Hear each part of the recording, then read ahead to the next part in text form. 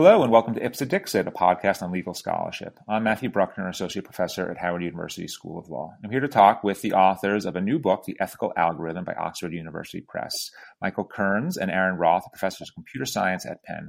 Guys, welcome to the show. Thanks for having us. Yeah, thank you.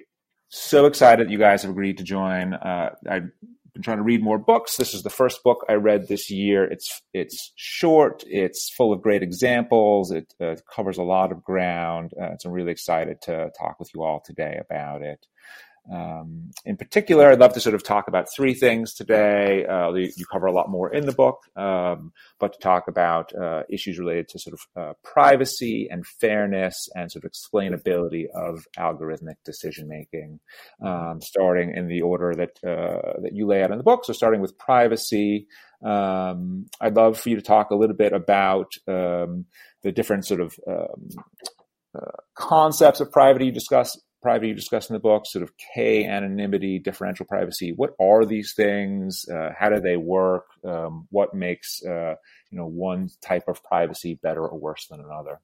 Sure. And so we sort of think of this as a great case study for the general approach we advocate in the book, which is sort of a definitions first approach. That if there's a problem and you want to solve it, the first step is to enunciate precisely and mathematically what exactly you think the problem is and what you want the solution to look like. And so when it comes to data privacy, for many years, people really didn't have definitions. They didn't bother specifying what they meant by privacy. And they sort of had this heuristic idea that, privacy could be achieved by anonymization or de-identification. So the basic idea was, if you have a collection of medical records or something, and you would like to share them with researchers so that they can learn things like that smoking is correlated with lung cancer, you could do this in a way that protected privacy by just scrubbing out from these records patient names and maybe things like social security numbers and other unique identifiers if you were careful. And what quickly became apparent is that approach by itself just doesn't work, because even though I might have removed any feature that by itself uniquely identifies you, combinations of features can pretty quickly fingerprint you. So the first public example of this was in the mid-90s. The state of Massachusetts released an anonymized collection of medical records that nevertheless contained demographic information about each patient, like zip code and gender and age. And none of these are unique identifiers, but the combination of the three of them can be. And what LaTanya Sweeney did, she was at the time, PhD student at MIT, now she's a professor at Harvard, is she realized you could cross-reference this data set with the voter registration polls of Cambridge, Massachusetts, which also had age and zip code and gender, but now connected with people's names. And she was able to figure out that you could reattach the names, and she identified the medical record of Bill Weld, the governor at the time of Massachusetts. And so, this sort of woke people up to the dangers of re-identification. And for a long time, people just tried to patch up what were seen as the flaws that were exploited in the last privacy attack. So k-anonymity was one of these attempts at patching up the problems with de-identification without really bothering to define what you meant by privacy. So the idea of k-anonymity was to say, okay, well, what LaTanya Sweeney was able to do is she was able to combine multiple features in a way that uniquely identified people. And so why don't we just try to prevent that? So k-anonymity requires that if I release a data set, I should do things like, maybe instead of releasing exact ages of patients, I'll coarsen them. So I'll just say that this patient was between 60 and 70 years old. And I'll do that in such a way so that for any collection of features that I might know about somebody, for example, that they're a 67-year-old woman who lives in a particular zip code, that any of these collections of features had better not map onto a single record in my data set, but collections of records. But it turns out for essentially the same reason, this doesn't work either. You can cross-reference these data sets with other things about patients to once again learn things about them. And maybe it's not so surprising in that this was an attempt at patching up a broken technique, um, with an eye towards preventing a very specific attack. But since it didn't bother to specify what was meant by privacy, it's maybe not so surprising that someone more clever can come around the next day and figure out how to break privacy, with this band-aid as well. And so the real breakthrough in this field, and this is what we spend a lot of the time talking about in the book, is this idea known as differential privacy, which was really the first attempt to enunciate what you might want out of a privacy definition. And the basic premise is this. It says, imagine an idealized hypothetical world in which your data was never collected, right? So some data analysis was carried out, some data set was released, some machine learning algorithm was run. But the important thing is that in this idealized world, anything that was done was entirely independent of you, because your data was never even collected.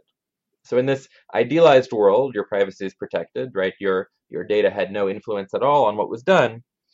And what differential privacy asks for is that nobody should be able to tell substantially better than random guessing whether we are in the idealized world in which your privacy was perfectly protected, or whether we were in the real world when your data was used. And so the premise is, if nobody can tell whether we're in the idealized world or not, and you buy that your privacy was protected in the idealized world, then maybe your privacy was protected in the real world as well. Right. So the idea, right, you're promising to people that you can't sort of reverse engineer from the data that's shared publicly any one person's, data, right? You can't sort of, identify, my medical records from a data set, or my Netflix rating history, because you just can't you can't tell from the data that's released publicly, right? And it goes beyond that, right? Like, one of the problems with things like k-anonymity is they sort of implicitly assumed that the only privacy harm I needed to be worried about was re-identification, meaning like someone attaching my name to my entire record or something. Mm-hmm. But differential privacy really promises that you can't learn anything at all about me that you couldn't have learned about me without my data. Okay. Can you talk a little bit about how we achieve differential privacy, and then perhaps I'll ask the difference between sort of this centralized and local differential privacy, but just more generally, what is a method for producing sort of differentially private information or data sets? Yeah. So just kind of following on what Aaron said at the beginning, also about the importance of definitions. Just to be clear, the main topic of our book is really about algorithm design. It's about how, if the algorithms that we use now violate social norms that we care about, like privacy, how can we fix them? How can we design algorithms that are better behaved in the first place?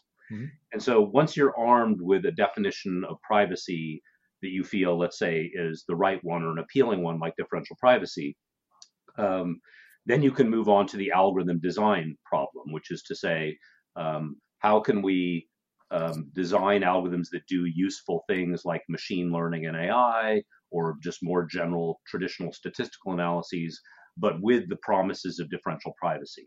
And this inevitably involves modifying the algorithms that we're used to, which generally will not automatically obey the definition of differential privacy for free from the get-go. Mm-hmm. And so in the case of differential privacy in particular, the high level idea is that you add noise to data, or you add noise to computations in a way that preserves things like aggregate statistics, or the models that you would build in machine learning, while making promises of individual privacy. So, perhaps one of the simplest examples is just, computing the average of a list of numbers. So, for instance, suppose in some large company, the company would like to, perhaps even periodically release the average salary across all 100,000 people that work for the firm. Mm-hmm. And it turns out if you just do this in the straightforward way, which is, let's say, every year, the firm on December 31st publishes the actual numerically precise average of everybody's salaries. This will not obey differential privacy. But if what the company does instead is first computes the numerically precise average of everyone's salary, but then corrupts it by a little bit of noise, by which I mean, just adding a random number to it that could be either positive or negative, that this will obey differential privacy. And the amount of noise that you would need to add to this particular statistic would depend on the number of people that work for the company. And generally, the more people there are in the data set, the less noise you need to add in order to still guarantee individual level privacy. And therefore, the estimates will be more accurate. And so this highlights another important feature of a definition like differential privacy, which is that it makes explicit the inevitable trade-off that one faces between the accuracy with which you release data or the results of computations and the amount of individual level privacy you're providing to people. Right. And I really like that you start in the book with privacy and then move into fairness, because I think it really highlights that, this idea of differential privacy is, achievable, and depending on how much noise you want, how much protection, how large your sample is. Whereas, and we'll get to it in a minute, that fairness requires, I think, as you discuss in the book, even more trade-offs. And I just want to talk, though, a little bit more. Like I said, the book is pithy and full of really great examples. And I'm curious. Sometimes I feel like when I sort of write things that are a little bit shorter, sometimes I lose maybe a little bit of the nuance. And I was curious, so I came away from this book thinking like, oh, differential privacy, it's terrific, right? This seems like a good way to make use of sort of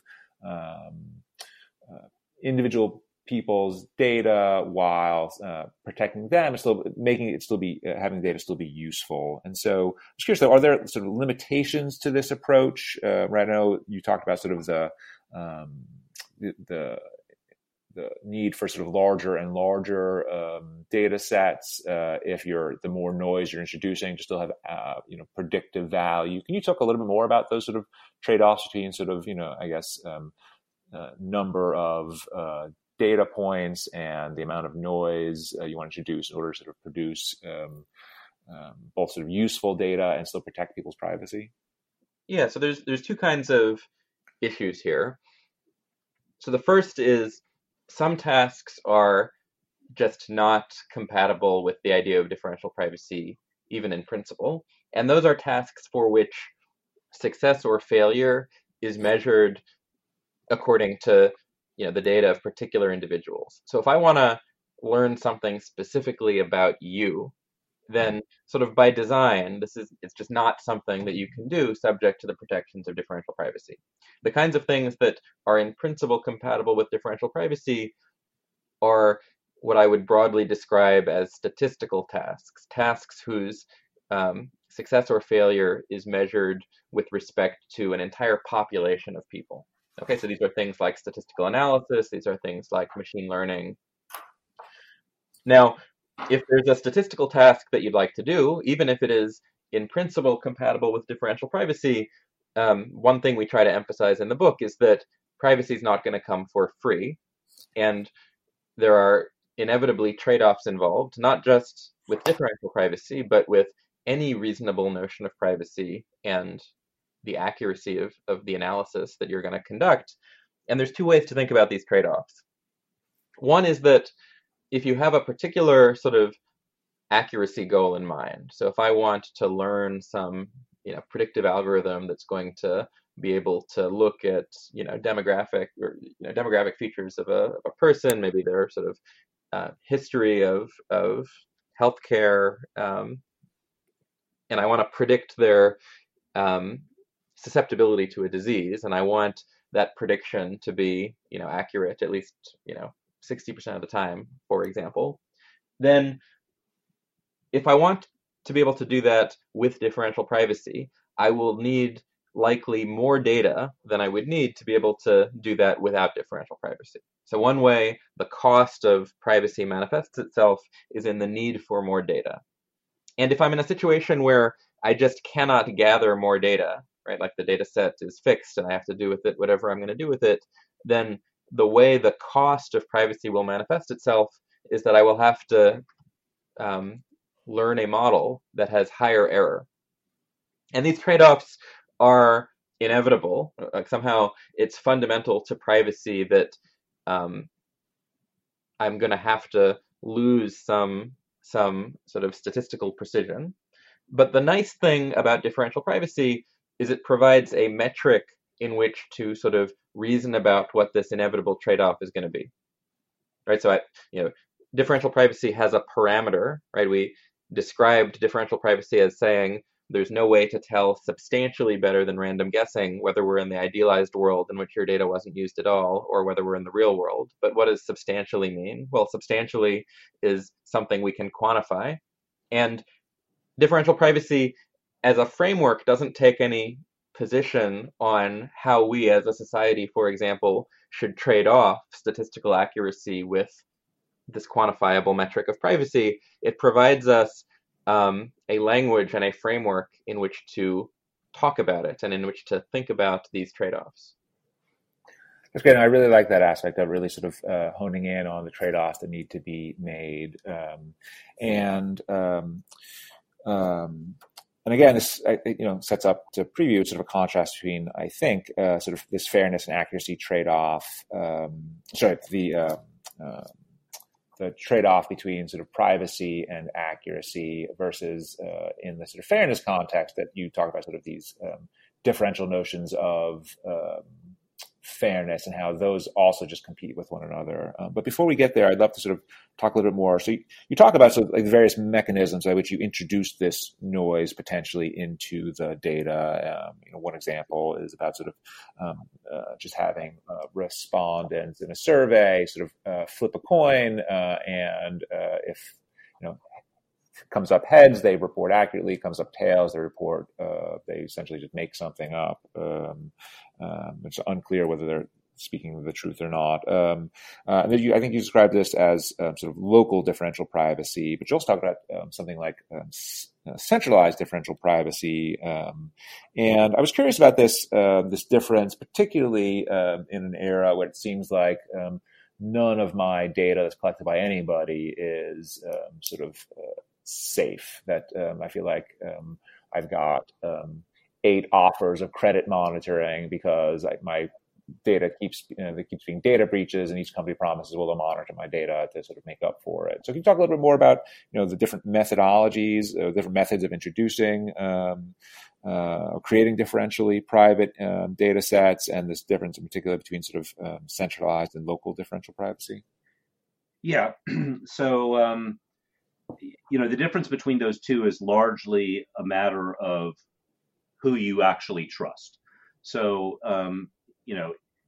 in the case of, say, the example I gave of computing the average of a bunch of salaries, right? In that example, the hypothetical company is sort of already in possession of that data, right? They determine your salary. They have to know what your salary is already, so that they can pay it to you every month.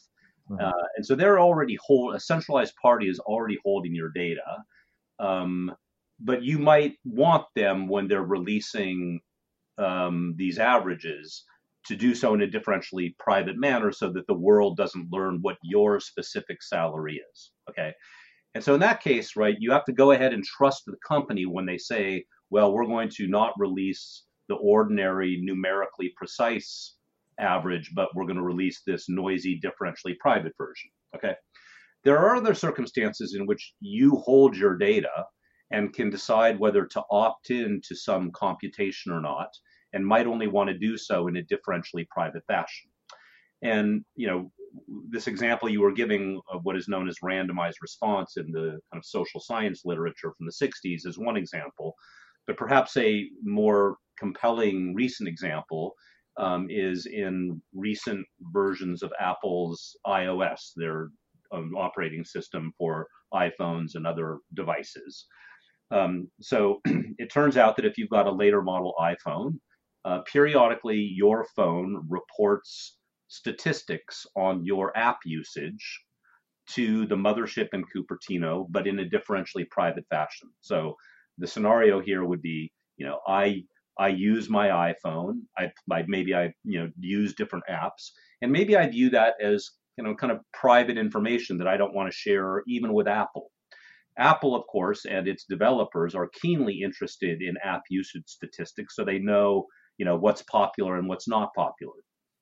And so let's say, for instance, I'm embarrassed by the fact that I still play many hours of Bejeweled every day on my phone. And so I consider that to be, embarrassing personal information. So what my phone actually does is it periodically takes the actual usage statistics.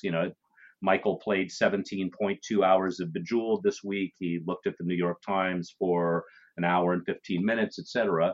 And as in the case of the average salary, it adds noise, but now it's going to add noise to my data specifically, and it's going to add a lot of noise. Let's say that it's going to add numbers that are much larger in magnitude than the actual usage statistics itself. So even if I played 17.2 hours of Bejeweled, it might add a random number to that usage, which inflated it to 511 hours, or down even to a nonsensical value like, minus 92 hours. Mm-hmm. So huge random offsets are added to each one of my app usage statistics. And so much so that, even if we published to the world these noisy usage data for me, everybody would look at that and say, well, we really can't learn anything about Michael's app usage from these statistics. Mm-hmm. But if you average together the noisy Bejeweled usage statistics for 200 million iPhone users, the noise, because it's independent, basically cancels out, and you still get a very accurate underlying estimate of the underlying aggregate Bejeweled activity without learning anything about any particular person's usage. And so the great thing about this is you not only get differential privacy, but I don't even have to trust Apple to kind of treat my data in a private way, because by the time it even leaves my phone, the noise has already been added. Okay. And of course, like everything technological these days, we still have to trust Apple to have implemented this sort of local differential privacy in iOS. Mm-hmm. If we trust that, or we can, have it audited and look at the source code, etc., then we have these very strong, we have the normal guarantees of differential privacy, but we never even had to share our sensitive data with anyone in the first place.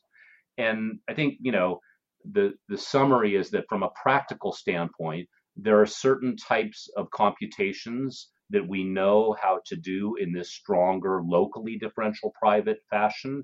And there are other types of computations that we know how to do in a differentially private way, but only with a centralized party doing the computation and everybody having to trust them to send their data in the clear to that party.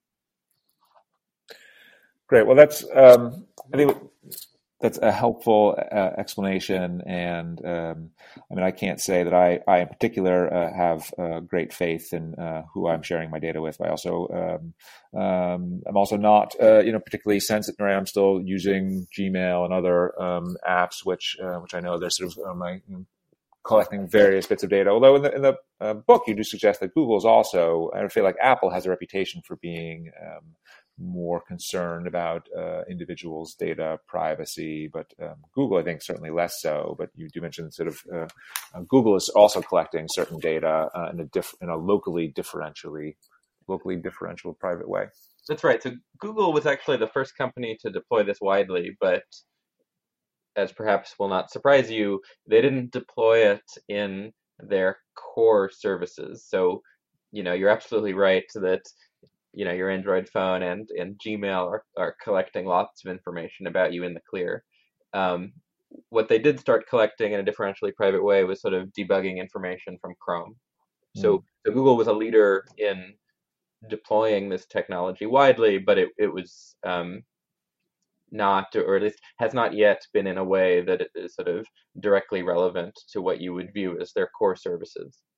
And I would just add to that Apple can afford to be more aggressive in its privacy stances and policies and practices because they remain largely a device company, whereas Google is entirely a data monetization company. And so, stronger privacy practices encroaches on their core business more than those practices would for Apple. So just to be clear, I'm understanding the difference. It's because Google wants to sell, or its partners want to sell me as an individual particular things. And so they need more specific information about my preferences rather than sort of aggregate preferences about law professors who live in Washington, D.C. or just generally, right? Even simply, generally, Google is in the business of, gathering very large, very diverse data sets and figuring out all kinds of services that monetize what they know about consumers. Apple sells devices, right? So it's not like data doesn't matter to Apple, but their core business is not really data. It is, selling iPhones, iPads, computers, and watches. Mm-hmm. Right. Absolutely. So these trade-offs that are sort of inevitable when you want strong privacy protections are less painful to Apple in terms of their bottom line. Great, thank you. So I'd like to shift a little bit now to issues related to sort of fairness, and maybe this may be more core to the book about right, because the privacy issues, as I understand them, are sort of more about the sort of data sets, whereas fairness are now sort of more about sort of restrictions on the machine learning models that are being used. So I'd like to talk just a little bit more, in part because a lot of the sort of legal literature relating to sort of machine learning and artificial intelligence that I've read, sort of especially initially talked about the sort of bias in data, and there was some talk about the idea that sort of that using algorithms would reduce human bias, but you talk about how sort of machine learning can sort of exacerbate bias and discrimination. So can you talk a little bit about just how we sort of measure and detect, perhaps sort of mitigate issues of sort of bias and discrimination in sort of machine learning algorithms? Yeah, so a couple comments here. So, the way I might put it is, it's not that machine learning reduces or exacerbates human bias, but that in general, there's no reason to expect machine learning to result in anything we would call unbiased, especially in its vanilla classical form. Because in its vanilla classical form, and this is a point we make frequently in the book, machine learning is all about optimizing, and optimizing usually for some performance metric like predictive accuracy. Okay, so you have a bunch of historical data on loans that you've given and demographic properties of the recipients of those loans, maybe their social media behavior, their credit history, etc. And you'd like to use this historical data in which whether each of these individuals paid back the loan you gave them or defaulted, to build a model to predict on future applicants whether they will default or pay back. Mm-hmm. And so the very natural way of going about doing that is to say, let's fit some kind of model to this historical data that makes the most accurate predictions on the historical data that it can. And then let's go deploy it in the field and hope it makes good decisions there. And in this process that I've just described, nowhere was any notion of fairness mentioned whatsoever. It was just go for predictive accuracy. And so in particular, if it happens to be that the most accurate, predictably accurate model exhibits racial discrimination, and what I mean by racial discrimination, I might mean something very quantitative. Like if I look at the data, the rate of false rejections, by which I mean people who actually would have repaid their loan but were rejected by the model, if the rate of that event on Black people is much higher than the rate of that on white people, then we could call this model racially discriminatory, right? Mm-hmm. And notice here a couple things are going on. First of all, since you're learning a model from historical data and real data is complicated, you're going to make mistakes. You're going to have false rejections and false acceptances. And here I've kind of implicitly identified the harm that we're worried about as being false rejections, a particular type of error. And the goal here is not to eradicate all error. That's generally impossible in machine learning. But we could ask that this particular type of error not fall disproportionately, let's say, in one racial group. And the first point I'm making here is that since I said nothing in my objective about equalizing the false rejection rates between two racial groups, I shouldn't expect it to happen. If in fact, if the machine learning process can eke out, 1/100th of a percentage more accuracy at the expense of greatly imbalanced false rejection rates between blacks and whites, it will do so because that's the most predictively accurate model. And so, this is sort of what the problem is. And then, as we do with privacy, once we identify what the problem is and suggest some definitions, then you can go about the algorithm design process and say, like, okay, if we don't want models that discriminate by race in the particular technical sense that I described, how could we alter our algorithms or the objective that those algorithms are pursuing in a way that eliminates or reduces that particular type of bias? And just to add to that a little bit, because you bring up what is the important point, which is that people are biased too. This focus on algorithms, I think, highlights something that is different when we think about governing or regulating algorithms compared to when we think about how we should regulate human beings making the same kinds of decisions. And it's that when we've got human beings making important decisions, we sort of have this belief that it should be sufficient that the human beings involved in the decision-making process should themselves be ethical, right? They shouldn't themselves harbor any kind of, racial or gender bias, for example. And we sort of think, okay, if we have good people making the decisions, then good things will happen. Mm-hmm. One point we try to make is that it is not enough that the human beings designing the algorithms, especially if these are algorithms derived through machine learning, themselves be ethical, right? Like it would be bad, of course, if the software engineers actually were racist, but it's not enough that the software engineers not be racist, because most of the misbehavior that we see in the form of discrimination in algorithmic decision-making processes are the unintended side effects of people following the standard machine learning pipeline. So it's not enough to have to make sure, it's not enough to have ethics training and make sure that everyone involved in deploying the algorithms are themselves ethical. We actually need to understand better how to design algorithms that exhibit the behaviors that we want. Right. Well, that's where I also thought this was an interesting chapter, especially as contrasted with the privacy chapter, because, at least as I understood it, you're suggesting that there is maybe a fairly universalizable understanding of privacy, whereas there's multiple, and I took it to be competing definitions of fairness. And by sort of specifying various definitions, you sort of highlight the need to trade them off. But is that right that there are, so you, in your example, Michael, talked about equalizing rates of false rejections. But you also mentioned that we could try to equalize, rates of false positive and other meanings of fairness. And can we optimize fairness on, 5 different, I don't know what the right word is, parameters all at the same time? Can we have equal rates of false rejections and equal rates of false positives and?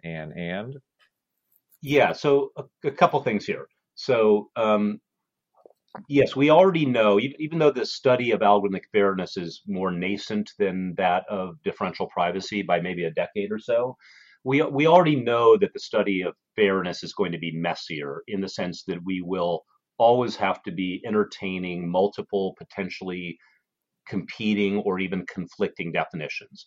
So more on the mathematical side, many definitions, most widely used definitions of fairness are of the type that I described. You first of all pick some group or attribute that you want to protect along. So you might be worried about racial discrimination or gender discrimination or age discrimination. Then you identify, well, what constitutes a harm? And maybe in lending, it's the rate of false rejections for loans. In another setting, it might be the other type of error, for example. And all of these definitions more or less have this form. You identify what group or groups you want to protect and what you want to protect them from. And then you basically say, I want to make sure that some statistic on that group isn't radically different than it is on the general population, for instance, or between the different subgroups like white loan applicants and black loan applicants.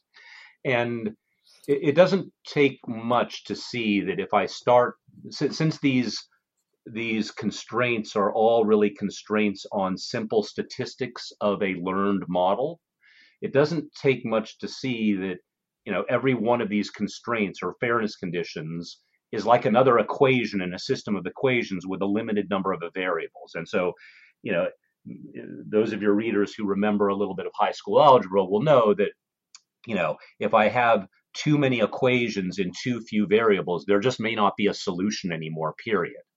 And this kind of thing can actually happen with these fairness definitions. And this was only realized, even though it's a rather simple observation, it was really only made in the last few years or so. But empirically, it can be even, I think, worse than that in the sense that let's take this lending example. It really could be that your data tells you that the more fairness you ask for by race, the less fairness you must have by gender. So it could really be that under the same fairness definition, which is, let's say, equalization of false rejection rates in lending, that demanding fairness by race means less fairness by gender and vice versa. And so these are hard quantitative trade-offs that really there's no answer to other than managing, right? So stakeholders / society / regulators will have to at some point weigh in and say, these are the trade-offs that are acceptable and these are the ones that are not. And there won't be any easy answers here. I mean, what easy answer can there be? Do you want more discrimination by race and less by gender, or vice versa? Right, absolutely. I mean, our current fair lending laws require there to be, not to have these trade-offs, and so. And I guess, one of the takeaways, I think, from their conversation, and maybe this is not right, and you correct me if I'm wrong, is that, these machine learning algorithms, which are being trained on past data and are going to sort of force these potential trade-offs between, racial discrimination and sort of gender discrimination, potentially suggests to me that, right, that this is, and maybe this is maybe obviously so, that this is already what we have, that we are already discriminating against certain groups, but the scary thing about this is, I think what you're saying is, instead of machine learning fixing these problems, it's just highlighting that these problems are perhaps intractable or trade-offs that must be made. Yeah, I'll just make one quick comment and then I'll let Aaron jump in here. I mean, I do think that one of the consequences, but in my view, merits of the fact that we're starting to study these social norms in a quantitative scientific way with rigorous definitions and algorithmic measurement is that we might discover that our laws are actually asking for things that are unreasonable, impossible, or misguided, right? So Aaron talked about the fact that a bad definition of privacy is things like anonymity definitions. And unfortunately, HIPAA, the set of laws regarding kind of healthcare, privacy and healthcare data, they bake in an anonymity definition. So, they've taken a precise stand on what type of definition of privacy should be used, and they picked the wrong one.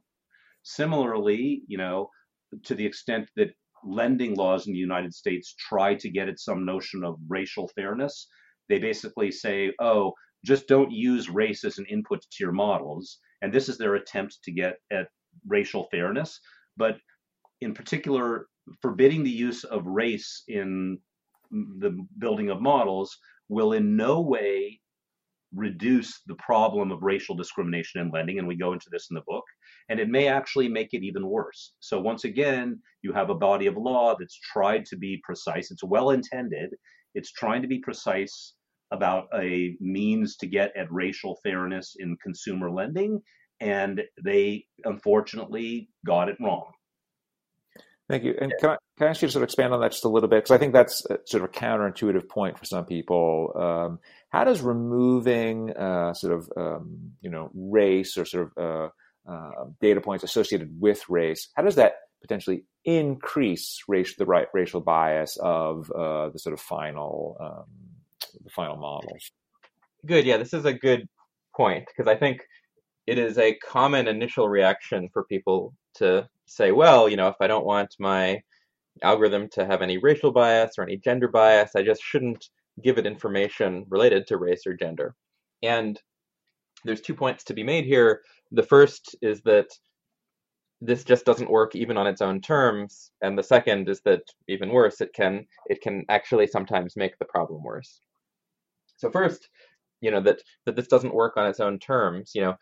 Sure, I can remove race from the data, but the whole point of machine learning and statistics more generally is that it is extremely good at imputing information that wasn't explicitly in the data. So for example, if you take out race, but you have other features in there like zip code, I can come up with a very good predictor for race, and my algorithm can implicitly use these predictions for race to make decisions. So just because you've removed race doesn't remove the ability of the algorithm to make decisions as a function of race, although it can make it sort of less transparent. But the second thing is that it can be that different demographic groups have different statistical properties. So for example, one thing that is sort of frequently discovered is that when you're reading recommendation letters for, say, faculty candidates, there tends to be gender bias in the sense that letters for female candidates will, describe them more frequently using words like, diligent and conscientious, and letters for male candidates will, more frequently use, words like genius and brilliant.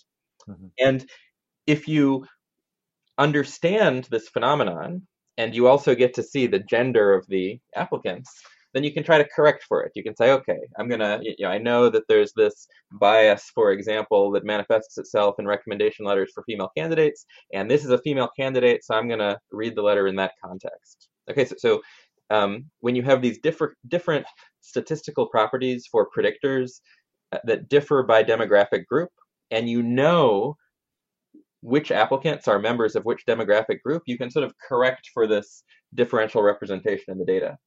But if you don't know that, right, if you've forced the algorithm to not know that by removing that information from the data set, then it prevents the algorithm from doing this correction, which the algorithm will want to do if that will serve to improve accuracy.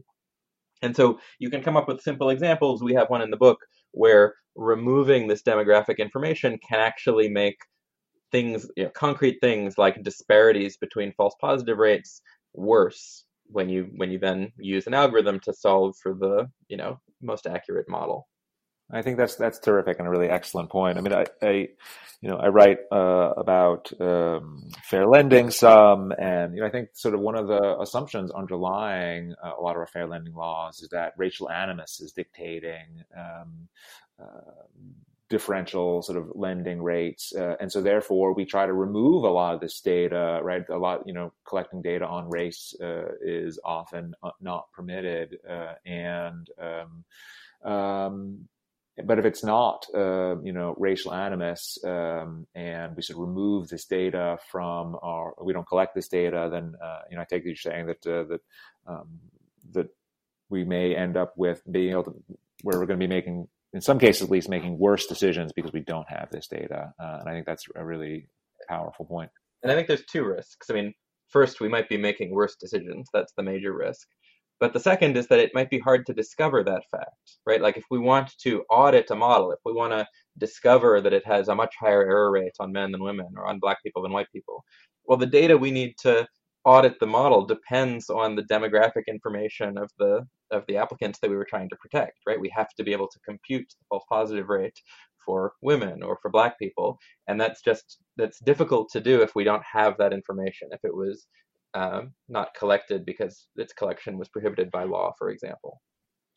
And is that and I mean, I take it though that you're saying that the algorithms are sort of using zip code and sort of other data points as proxies for race, and so you can't. And this is outside my zone of knowledge for sure. You can't sort of query the algorithm to try to figure out does the algorithm think this person is white or black, or you're just saying that since we don't have a sort of an objective data point, we actually just can't tell whether that. So it may say, yes, I think this applicant is black, but we actually just don't know whether that's true or not.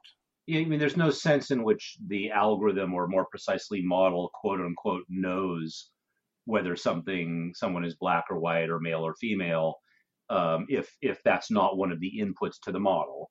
The algorithm will just try to, the model will just try to find correlations in the whatever input variables it's given with the output that it's trying to predict, like, is this person a good lending risk or not, right? Gotcha. And if we remove those inputs, there won't be any explicit or even implicit way of looking inside of the black box, so to speak, and say, oh, the model has decided that this person is white or black or male or female. Right, because it's not trying to decide. Right, all of this is kind of in aid of our advocacy of, even though there are many, many different types of potentially competing fairness definitions, we generally believe that the good ones, rather than trying to get at fairness by constraining the inputs to a model, just instead explicitly constrain the output behavior that you want. So if you're worried about the false rejection rate in lending between black and white people being disparate, just forbid that behavior. Let the model use any input it wants. Let it use your social media behavior to decide whether to give you a loan, but just make sure it doesn't do the thing that you want to forbid. And this is in general, I think, a much more operational definition of fairness, and also avoids the harms that can come, the active harms that can come from trying to do it the other way. Mm-hmm. Just to echo a point we've made earlier, trying to achieve fairness, say by race, by just removing race attributes from the data, this is really, really analogous to trying to achieve privacy by removing names from the data, in that, it kind of sounds like maybe a sensible thing to do, but it avoids ever needing to enunciate what you actually meant by unfairness to begin with, right? So if, in fact, the thing that you meant by unfairness was that the model, in the end, had correlations between race and its error statistics, it made more errors on black people, then there's no reason to think that removing demographic information is going to make the thing you care about better, just as there's no reason to think that removing names is going to make the data more private if you haven't bothered to define what you mean by privacy.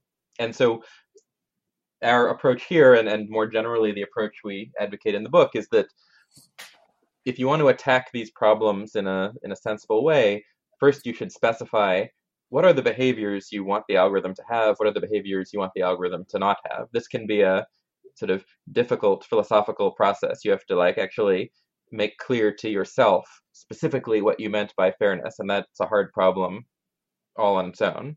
But once you've done that, then you can try to achieve it. Then there's an algorithm design problem that you can tackle using all of the powerful tools of computer science. And not to get too philosophical on this point, but needless to say, and as we admit in the book, people like us, i.e. computer scientists, AI, machine learning types, are far from the first people to have ever thought about things like privacy and fairness. Certainly legal scholars have thought about these things long and hard. Moral philosophers even longer. Economists a fair amount. But there's a special burden when you want to be so precise in your definitions that you can actually encode them in a computer algorithm. And I think one of the things we're trying to get across in our book is that there are great benefits to being forced to go through that act of precision, because sometimes by being that precise, you uncover flaws in our intuitions about these topics that you weren't going to uncover in any other way, like why is anonymity a fundamentally broken notion of privacy, and why is trying to get at fairness by forbidding the use of certain variables a fundamentally broken notion. No, I think it's one of the things I really liked about the book. It really made me think about a lot of these issues in a different way, yeah, I think you do a great job explaining these, and particularly again through sort of easy. There's lots of examples, lots of easy to understand examples, really making your points really well. It reads so easily. It makes me think, oh, I could write a book too. But I'm sure it's what a ton of work it is to make to write a book that sort of reads so clearly and quickly, and come up with all these examples. Although it was fun, I recommend writing a book. Yeah, we enjoyed it. Well, I know we're running out of time. I wanted to ask, though, at least briefly, about one of the issues you touch on only sort of towards the end of the book, about sort of interpretability. I think especially a lot of the legal literature, we're not computer scientists by and large, or there's a few counterexamples,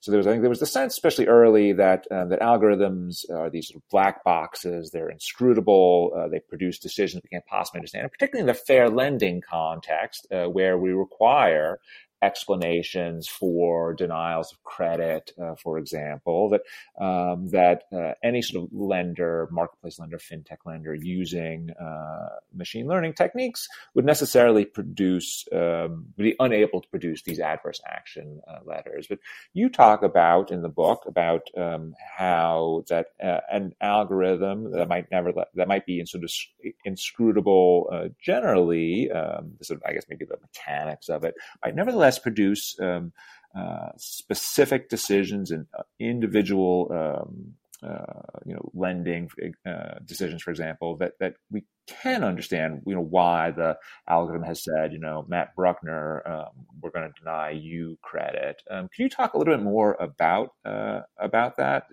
How these models allow us to explore counterfactuals? What are the limits of these techniques? So machine learning models are certainly inscrutable in ways that human beings are not, but the reverse is also true. These are sort of two different things. So, the reason why you can explain to me why you made a decision that you did is because, we're both human beings. We grew up, in a similar, probably cultural environment, and I sort of have a theory of mind for you. You can walk me through your decision-making process, whereas the same is not true for a neural network. I can't really understand the process by which a neural network, which might be defined by, like a vector of a million numbers, is making its decisions. On the other hand, you as a human being are very good at post hoc explanations, in that you might explain to me why you made the decision you did, but you might have come up with that explanation after the fact, right? You might not even have been aware of why you were making the decision you did, and it's really hard to say, how you would have acted in another circumstance. Whereas for a machine learning algorithm, it's a black box, but we have direct access to it. So in principle, you can, ask it, okay, you denied me a loan. What would you have done on this other applicant that looks identical to me, except with these features changed? And you can do experiments for a sort of machine learning black box and just discover what it would have done in different counterfactual scenarios. So in that sense, it's easier to interrogate a machine learning algorithm. I think the way we talk about explainability in machine learning in the book is that it's obviously a very important thing. It's already mandated by law in various contexts, but it's one of these areas, maybe like privacy, before the definition of differential privacy, like fairness, before people tried to specify what they wanted, that it's sort of in the pre-definitional stage. So there's lots of people trying to design explainable or interpretable machine learning methods, but we haven't seen a really sort of convincing definition of what explainability really means. And it would involve pinning down, I think, explainable to whom? Like, what is the desired goal of an explanation? What are you supposed to be able to accomplish with an explanation? And so I think this is an important area, but we're not going to see real progress of the sort that we've seen in fairness and machine learning until we can really specify more precisely what an explanation is, what we want out of an explanation in technical terms. And I think, just to add briefly to that, one of the things we do say about this topic is, we don't think that there are solid agreed upon definitions yet. And furthermore, it seems like because there's always implicitly an observer or recipient present, just the notion of explanation sort of says, like, well, who am I explaining this to? And that in particular, where machine learning is involved, the level of numeracy of that recipient might be relevant, right? So some people can handle an abstraction like a model that is mapping a set of features about an individual to a prediction, and to other people that's a very alien concept, and what would constitute a satisfying explanation to one of those might be very different than to the other. And so it also seems like a fair amount of behavioral research is needed here, just on what different types of groups of people can and cannot accept or understand as explanations for algorithmic decision making. And there's a little bit of that going on in the research community now, but I would say it's very, very early days. Well, great. Thank you. All right. Well, I'm going to, try to be respectful of your time and sort of end there. So I just wanted to say thank you again to Michael Kearns and Aaron Roth. We've been talking about their new book, The Ethical Algorithm, by Oxford University Press. So thank you so much for your time. I really appreciate you joining me. Thanks for having us. Thank you.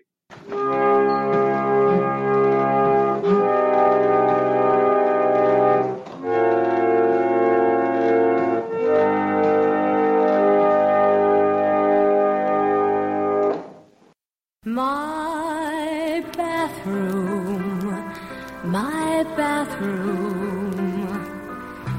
is a private kind of place, very special kind of place, the only place where I can stay, making faces at my face.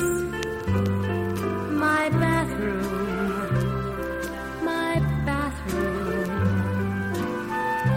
is my very special room, where I prim and fuss and groom, where I can get away from all and really feel in bloom. I'm free.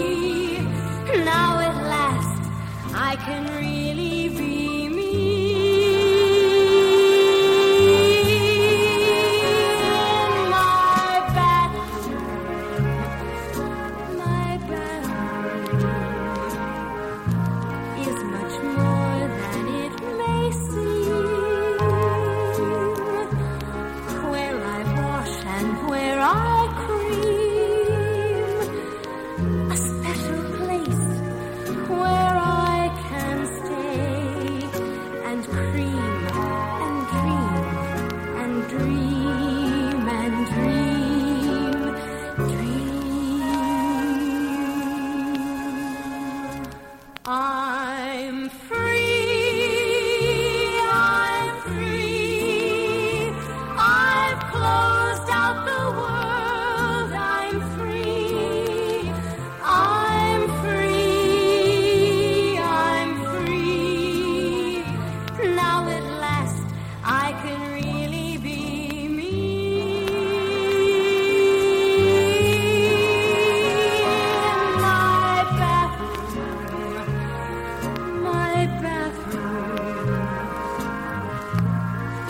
more.